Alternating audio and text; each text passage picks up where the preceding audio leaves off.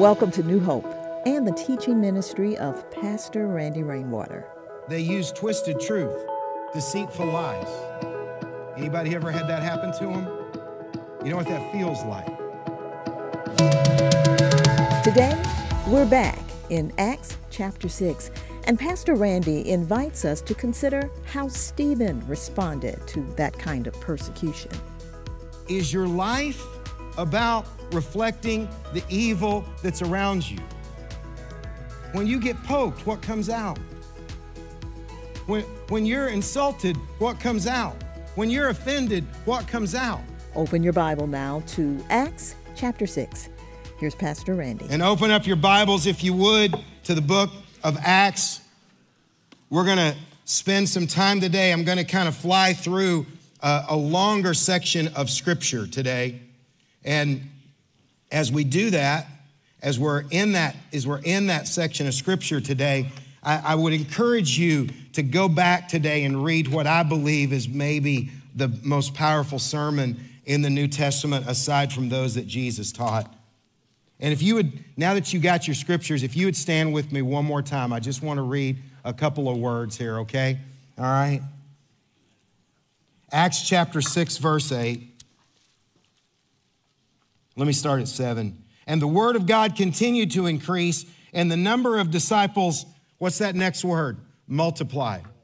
Remember, up until this moment, it's been adding to, but something happened in this section before, because what happened was Stephen and these other people said, we're going to step into the place that God has called us to, and everybody starts doing their job. And when everybody starts doing their job, we're no longer adding, we're multiplying. You know this. This is in any sport that you do. If everyone's trying to play offensive line and no one's running back, you ain't going to win. You know this at your work. You got to have salesmen, you got to have managers, you got to have people answer the phone and say, we're so sorry we made a mistake, even if you didn't. You got to have everybody in their place, and when everyone steps into their place, we're no longer adding, we're multiplying. Every single one of you, regardless of your place, has value. You're just as important in this body as I am, or our elders, or the people watching our kids. Well, maybe not the people watching our kids. They're more important. But other than that, each and every one of us has value. And anyone who says it's different, it's one of the values we've had since the founding of this church. Know it, believe it. If you're a widow or a widower, as this passage has started out, you have dignity and you have value, and you bring something to the table here that no one else does. And if you don't bring it, we don't get to eat it. This is the world's biggest potluck. Maybe the Baptists got it right. And Stephen, full of grace and power, was doing great wonders and signs among the people. Remember this, Stephen full of grace. Now flip over with me to verse 15.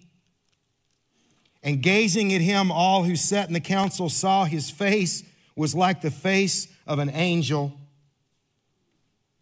And then flip with me over to 7:54.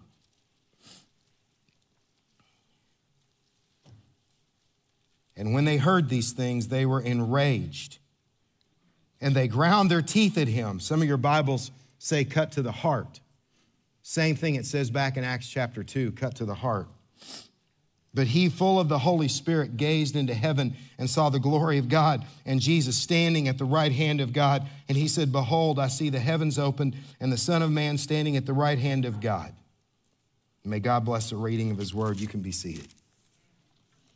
Last week, back at chapter 6, verse 8, last week we saw that Stephen was full of the Holy Spirit. I want to talk to you today about what that means, because I think we've been missing something. I'm going to correct something that I've been teaching wrong today for 40 years.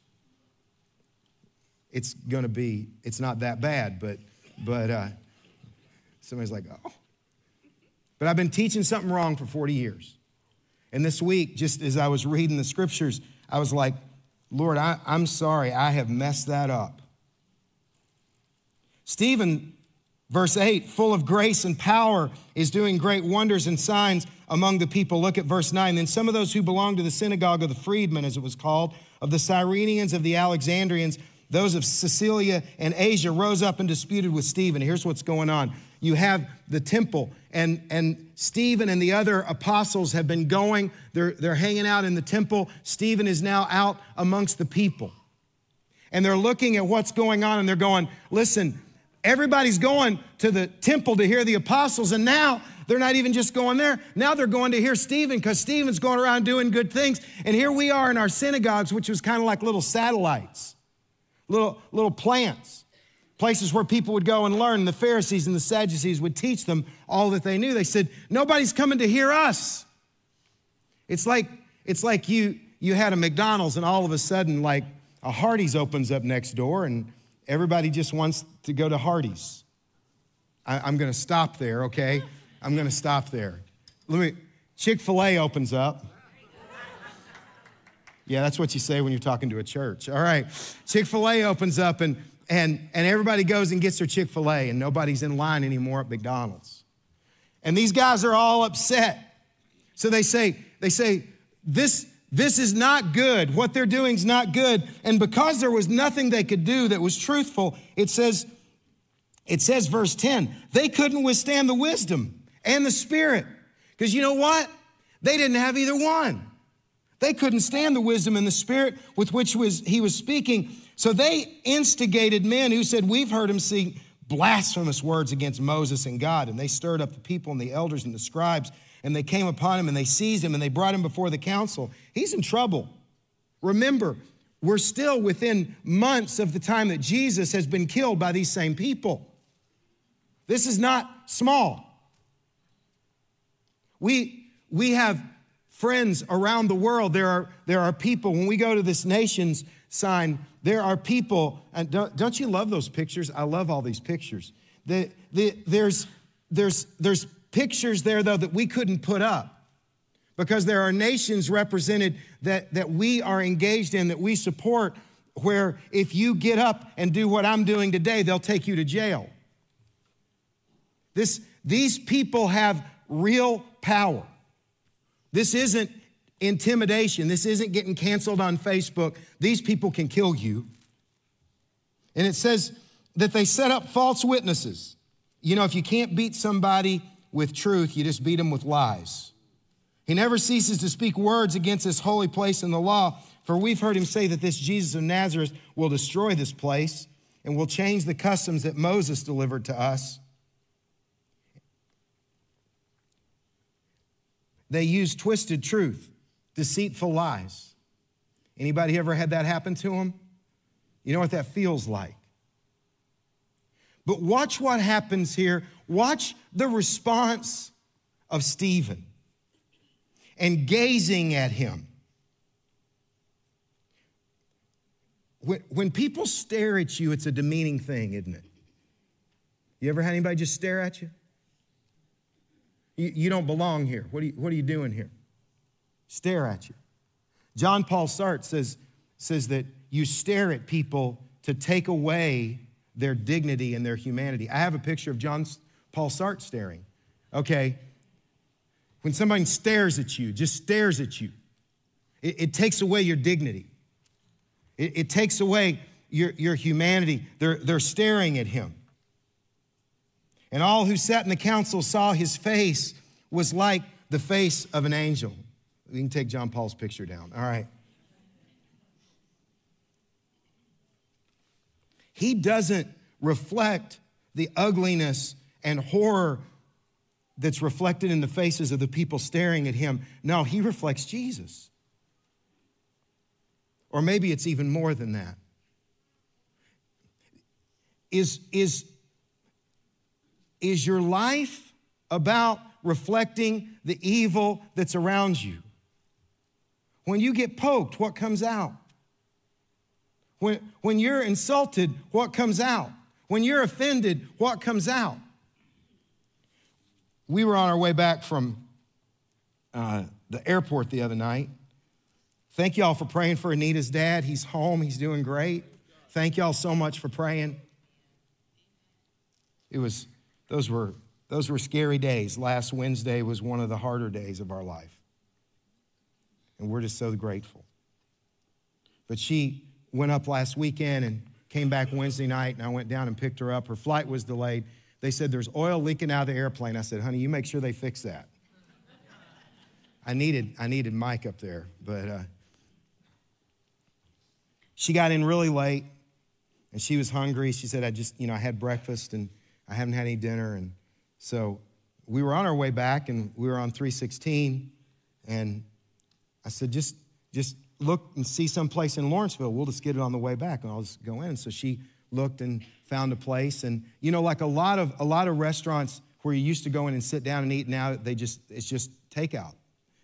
And so we pulled up to this Chinese restaurant there in Lawrenceville, and I walked in, and I told him my number, and it wasn't done yet, so I just went over and stood. Well, as I'm standing there, this young man walks in. He's about 19 or so, and he was standing like this. And I was literally, I started to pray for him. I'm like, he's got a back injury. And then he walks and he goes like this. And then he walks like this. And he's literally taking step by step, and he's changed side by side. And I figured this out as I'm watching. I'm like, this young man has seen too many Vanilla Ice videos. I am not making this up. In fairness, I am changing the place a little bit. But I am not making up the story at all, nor the words. And the man behind the counter says, you're next. And he walks in and goes, yo, 5'3", babe. And I just start laughing. I'm like, this is Vanilla Ice. I mean, he's got the hood on, he's doing this and everything. And the man comes and gets him his food and puts it in the metal box and pushes it out. And he uses his card and he takes it out and he goes, word. I have not heard anybody say that for like 20 years, okay? I still don't know what it means, all right? But I said it a few times. I had no idea what it meant. I hope it's good. So it's probably not the Bible. And so he walks out, okay? He walks out and he went and got in his car. Well, my food's like 2 minutes later, and I go up and I pay for my food, and I'm walking out, and there's like 4 cars, and we're all pulled up next to the side. We're really not supposed to park there, but it was all takeout. So everybody's just kind of pulling up next to it. And I come to get in my car. Well, this guy has pulled behind, and he thinks this is a line of traffic. He doesn't realize everyone's waiting for their food. And when I come out and open the door, he's upset because he's not aware enough of his presence to understand he's just in a parking zone. And he yells at me like a really bad profanity, like really bad. And I just laughed, which is kind of what I do. I don't care. You reach a point in life where you get old enough, you don't care about this. Like when you're 35, you'd be like, and I've chased people in my car before. I have no idea what I was gonna do if I caught them. It was good I had a Taurus, that's why I didn't have a Mustang back then. But I had no idea what I would do if I caught him. But I don't care now, okay? All right, I got nothing to prove to you, Vanilla. And so he pulls up next to me with his window down and says the same thing, okay? Again, this is about as bad as you can say to somebody. And do you know what I said? It just came out. I didn't rehearse it. I didn't plan it. I just said, hey, nice minivan.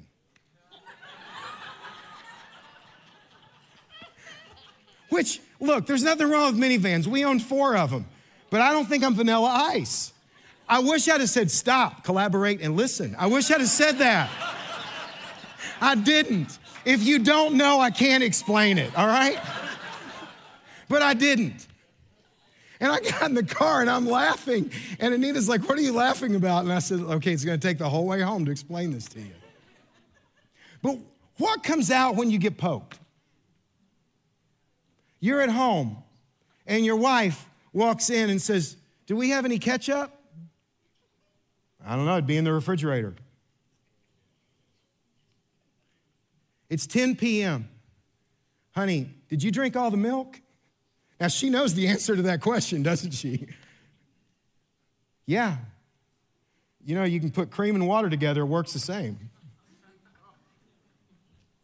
Isn't it funny that the people we love the most wind up getting the least from us? But here, these people are vile and they attack him. Look at what he does. And again, go through. There's a secret in this passage, and I'm going to point it out to you, but go through and spend some time in this passage on your own today. I'm just going to highlight a few things. I think we're going to put some of them on the screen. And the priests, chapter 7, verse 1 says, "Are these things so?" And Stephen said, and again, I want to point this out. Stephen's a deacon. He's not an apostle. The role you're in doesn't indicate your value in the kingdom of God. Nor does it indicate that you aren't able to bring the word, because Stephen brings the word, I think, the best in all of the book of Acts. He begins talking about Abraham. Look at verse 8, and he gave him the covenant of circumcision. That's a covenant of identity. And Abraham became the father of Isaac. Isaac became the father of Jacob, Jacob of the 12 patriarchs. They're probably like, oh, we know this story, but you don't. You think you know the story, but you don't. Pharisees. Verse 9, the patriarchs jealous of Joseph. Whoa, listen, guys. You're jealous of me.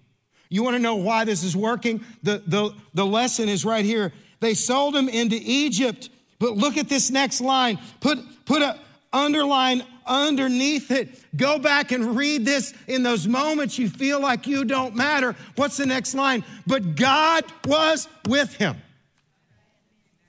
Man, I think 10:30 would answer that late. This is 9 o'clock. I'm going to do it again. But God was with him.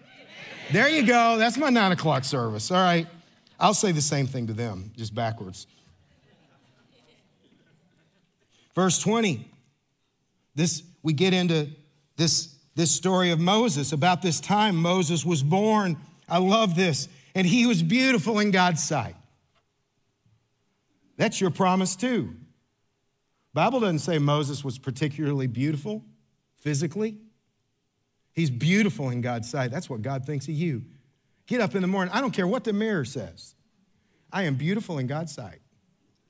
Okay, we're going to get a little Pentecostal. I want you to say it right now. I am beautiful in God's sight. Go ahead. If that was hard, get on your knees this afternoon and ask him to tell you how much he loves you. Because you're beautiful in his sight. He tells the story. It goes all the way down to verse 30. And when 40 years had passed, you know, he's in Egypt. He realizes he's a Hebrew. He kills somebody. He runs away. 40 years had passed. An angel appeared to him in the wilderness of Sinai in the flame of a fire in a bush. And Moses saw it, and he was amazed at the sight. And he drew near to it, and he came, and there was the voice of God. I am God of your fathers, the God of Abraham, of Isaac, of Jacob. And Moses trembled and did not dare to look. And God said, take off your sandals, for the place you're standing is holy ground. I've seen the afflictions of my people.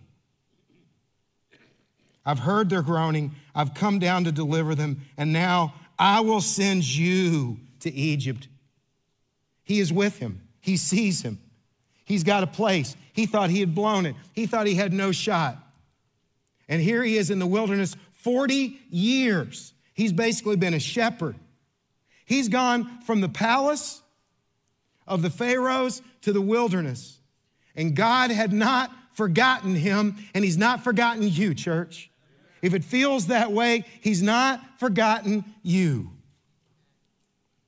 And this Moses, whom you rejected, again, Pharisees, listen, who made you a ruler and a judge, question mark. This man God sent as ruler and redeemer. Verse 42, they had made a calf. God turns away from that and gave them over to worship the host of heavens as it is written. He quotes Amos here. Did you bring me slain beasts and sacrifices during the 40 years? You took up the tent of Moloch. Moloch required the death of your children, by the way. That he was the God of death. They were sacrificing their children in the wilderness. The images that you made to worship. and I send you into exile beyond Babylon. Our fathers had the tent of witness in the wilderness, just as he who spoke to Moses. But look at this, verse 48. But heaven is my throne and the earth. He's quoting Isaiah 66 here. Heaven is my throne, the earth is my footstool. What kind of house will you build for me? What's the place of my rest? Did not my hand make all these things? This is what he's saying. The Spirit of God isn't in a tent anymore. It's not in a temple anymore. The Spirit of God is with you. The Spirit of God is with me, and you guys can't see it. Now, just because you're speaking the words of Jesus doesn't mean they're soft. Look at the way he says them. They're just not angry. You stiff-necked people, uncircumcised in heart and eyes, you've always resist the Holy Spirit. He could preach this to the church, capital C, today. As your fathers did so. Which of the prophets did your fathers not persecute? If they had been filled with the Holy Spirit, they would have seen that what Stephen was doing was of the Holy Spirit. They certainly wouldn't be bringing him, dragging him down here to do this. Their very actions were the cause of this. It says in verse 54, and they heard these things, they were enraged. Some of your translations say cut to the heart. It's the same Hebrew word. It just means it differently. Their emotions are stirred deeply. But the stirring that's going on here is not the same thing as Acts chapter 2 when they come back to repentance.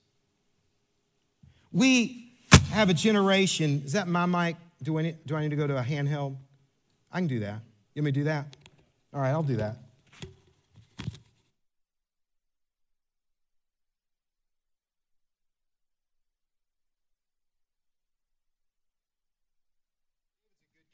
He gave me a choice of microphones here. All right. How's that? All right. Okay. All right. I can't say, would you like fries with it, though, with this microphone, like I can with that one. I know, it wasn't that funny. He said, but he, full of the Holy Spirit, gazed into heaven and saw the glory of God. Stephen sees something different than they do. Let me ask you this question.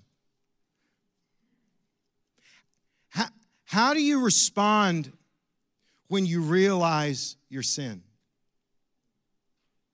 Do you push back? Do you push back against it? Do you pretend it's not sin? Stephen is saying to them what is wrong, what they're doing wrong, and they are enraged. They grind their teeth at him.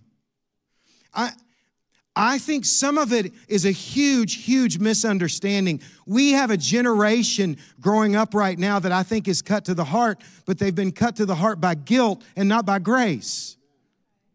You see, if you think it's about your efforts, you're going to at some point go, I can't. Maybe you felt this way in your marriage. Maybe you felt this way as a parent. You're like, I can't check all the boxes. Maybe you feel this way as an employee. I can't check all the boxes. I can't get everything done. I'm doing the best I can, and I'm failing here. And at some point, you just wave your hands and say, I give up. A call to repent is not a rejection. It's an invitation. Repentance is not stepping back from what is wrong and being called. You're not called. It's not even being called away from something. It's being called to something. It's not even just being called away from the sin. It's being called to grace. It's being called to his love. It's being called to his Spirit. It's being called to the power of him in our lives.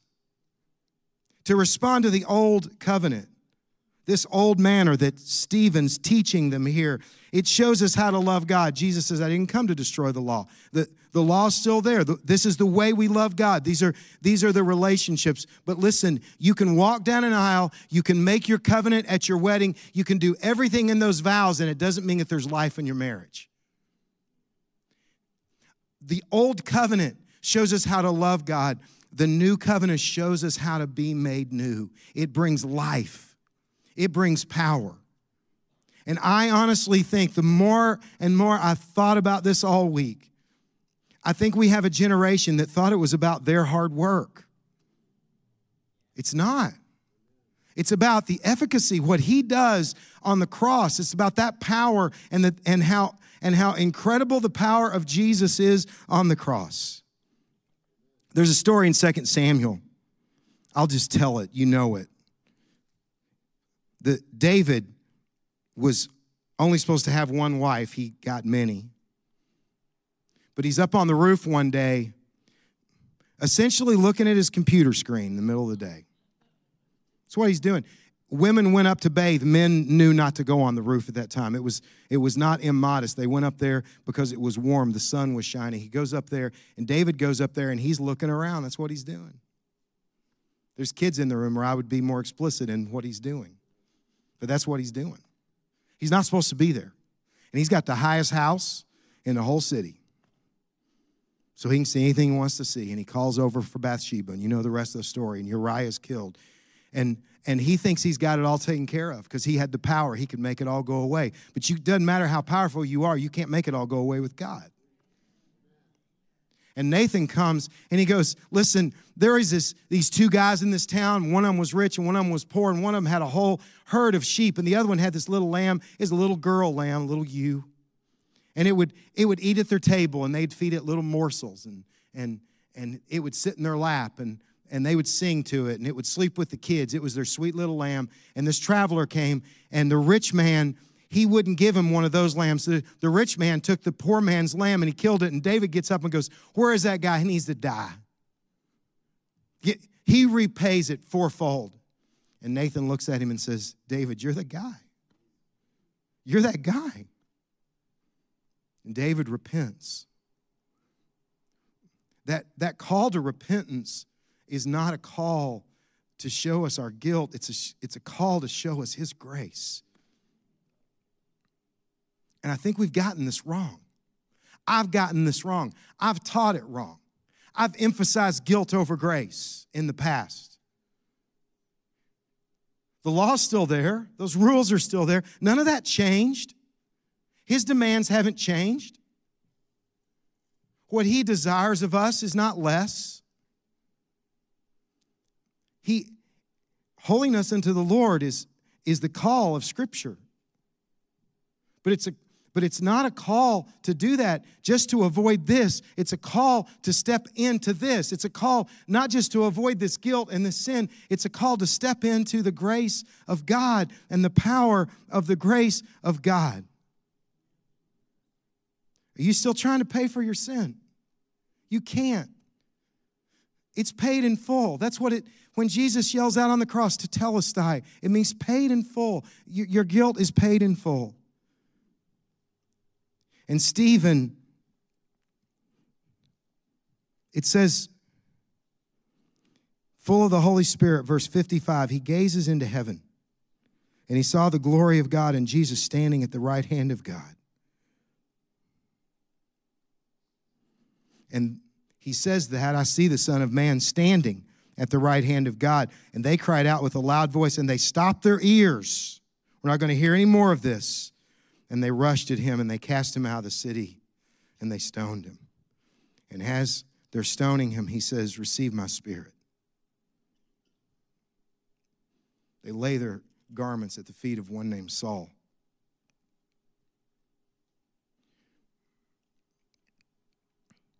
I went to court this week with somebody. I do that from time to time. And, when you go to court and your hearing's at 9:30, that doesn't mean you're heard at 9:30. It means the judge gets the plan at 9:30, and he goes through the whole day. And, my daughter's an attorney with Georgia Justice Project, and she's like, I'll sit in court for hours waiting for my case that's 10 minutes. That's kind of how it works. But the first case was a husband and wife in the middle of a divorce, and he was supposed to pay money, and he hadn't been paying money, and their power was off, and the house was being foreclosed on, and the internet was off, and the kids couldn't do virtual learning and all this stuff. And he said he had a lot of money and a good job, and they had bank records and all this stuff. And her attorney says all this. And then the judge turns to him, and he stands up, and he says, the judge says, do you have an attorney? And he goes, no, I'm more than capable of taking care of this myself. First thing you don't say to a judge. The only thing, if you're representing, this is free legal advice here, okay? Courtesy of my daughter. If you're representing yourself, just say, I'm pleading guilty or no contest. Don't try to defend yourself. It's not going to go well.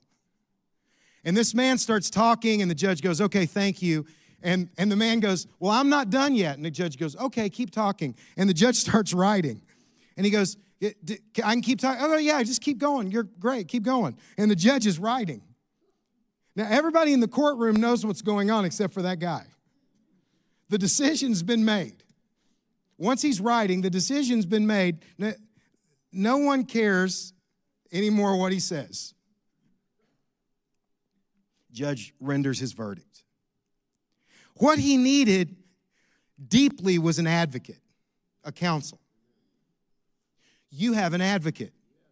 This is what it says in Scripture. You can applaud that, Chip. This is what it says in Scripture. It says that Jesus is standing.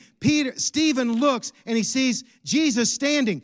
The Bible in Hebrews chapter 10 says that Jesus has gone to heaven and he is what? What's his position? He is seated at the right. He is in that place of judge. But right here, he's standing. You know what? Stephen's on trial. You know who the judge is? The judge is Jesus. But this is what Jesus does. Jesus is standing. Two people stand in a courtroom. Think about this. Not the judge, not the defendants, not the plaintiffs. Two people stand in a courtroom, not the witnesses. Who stands when they talk? The defense attorney and the prosecuting attorney. Jesus is not your prosecutor. He's your advocate. Jesus, the judge, gets up. If that day the judge had gotten up and said, son, you need some help. You need an advocate. He'd have walked over and said, let me speak for you. This is what he would have said. Sit down and be quiet. You're going to lose. That's what he would have said. But he needed an advocate. That's what Jesus does for us. He's an advocate. But look, worship team, you guys can make your way up here. Look at what Stephen does. When they accuse him, when they try to stare him down and take away his humanity, what does he do? He's looking at heaven. When he's here, he's not looking at them. He's looking at Jesus. He's looking at the promises that are made for him. How do you respond? Let me ask you this question. How do you respond when you realize you're the oppressor? You read something you wrote years ago to somebody, or you think about something that you said, and you can't believe I said that. I've said this to you before, but early in our marriage, I was not an evil husband or anything like that. I wasn't cheating on Anita or anything like that, but I was not kind. I'll tell you something that happened, though, a few years ago that really hit me, and ask my kids. They'll tell you, I changed. And some of that was progressive over the years, but I had this aha moment, and it involves Tim Tebow. It was Super Bowl, and I text my brothers, and I said, I had 3 interns that all had Division I football scholarships. And I text my brothers with a picture, and I said, I'm watching the Super Bowl with my 3 interns that all have Division I scholarships. And my brother Vernon texts back a picture with him at Tim Tebow's house. And he said, I'm watching the Super Bowl with Tim Tebow. And I replied back, you punk. That's what brothers do to one another. And the next time I saw him, I'm like, man, what is it like to watch the Super Bowl with Tim Tebow? And he goes, it's really cool. And I just started thinking about, like, what if Tim Tebow was at my house watching the Super Bowl? And the thought hit me. Would I be better to Tim Tebow than I am to Anita? Or Daniel, or Elizabeth, or Sarah, or Taylor, or Katie, or Harper, or my staff?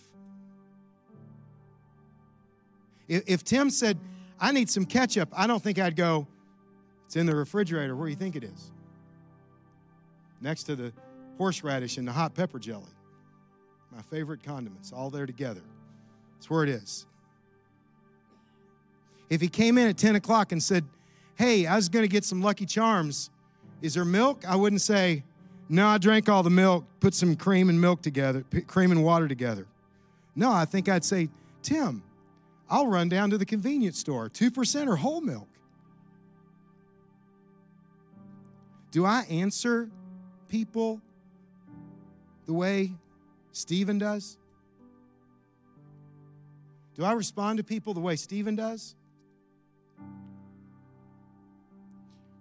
This is what I've been teaching wrong. David, will you bring me that mirror? I've been saying this for 40 years because I was leading student camps when I was 18. And I used to say this all the time. David's going to be at worship night tonight. We have a really, really big announcement. You have to come to worship night. All right? Worship night's going to be good. What kind of food are we having? Hispanic food. It's Yeah. going to be awesome. Oh, You're going to love it. yeah. So come on out. It's going to be amazing. I've been saying for 40 years that our job is to be a mirror. That we're supposed to reflect Jesus. When we try to reflect Jesus, what we wind up doing is we actually, in actuality, we wind up reflecting the culture that we're around. We're not supposed to be mirrors. Now, mirrors are an amazing thing, but you know what? They do not require any power. I don't plug this in. It just sits there. It pushes back the image that is put into it. If you angle it, it's better, but it just reflects it. We're not supposed to be reflectors. This screen, this is a projector. We're not supposed to be a reflector. We're supposed to be a projector. This takes power. This takes planning. This takes something coming up and coming through it. This is what the Holy Spirit does in our lives. We're not supposed to be mirrors, church. We don't just reflect. So when we get poked, we don't push back with how we got poked. We don't respond with what comes at us. No. We respond back with Jesus. The power of the Holy Spirit working in our lives. And you say, it's not working. Ask Him. Ask Him. Pray. Holy Spirit, work in my life. Speak through me. Draw me to your face. Show me. Create in me a clean heart, O God. Renew a right spirit within me. And when the screen goes blank, you go back and you go, I ain't moving here till you turn it back on.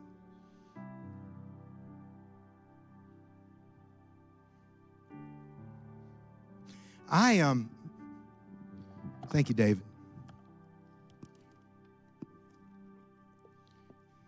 I look at Stephen and I go, man, that's not me. I'm shaking my fist. I'm giving it back to them. I'm talking about their minivan.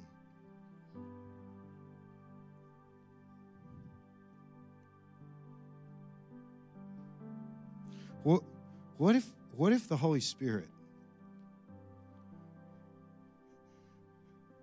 what if the Holy Spirit invaded our church? I'm not saying He's not here, but I'm talking about filled. What if He invaded our marriages? What if we started treating each other with the dignity and love and the power of the Holy Spirit in our lives? And not the stress and the worries of the day. What if we didn't reflect? What if we projected? In our children, in our work relationships, in our people? This is what I truly believe. I'm going to talk about this next week.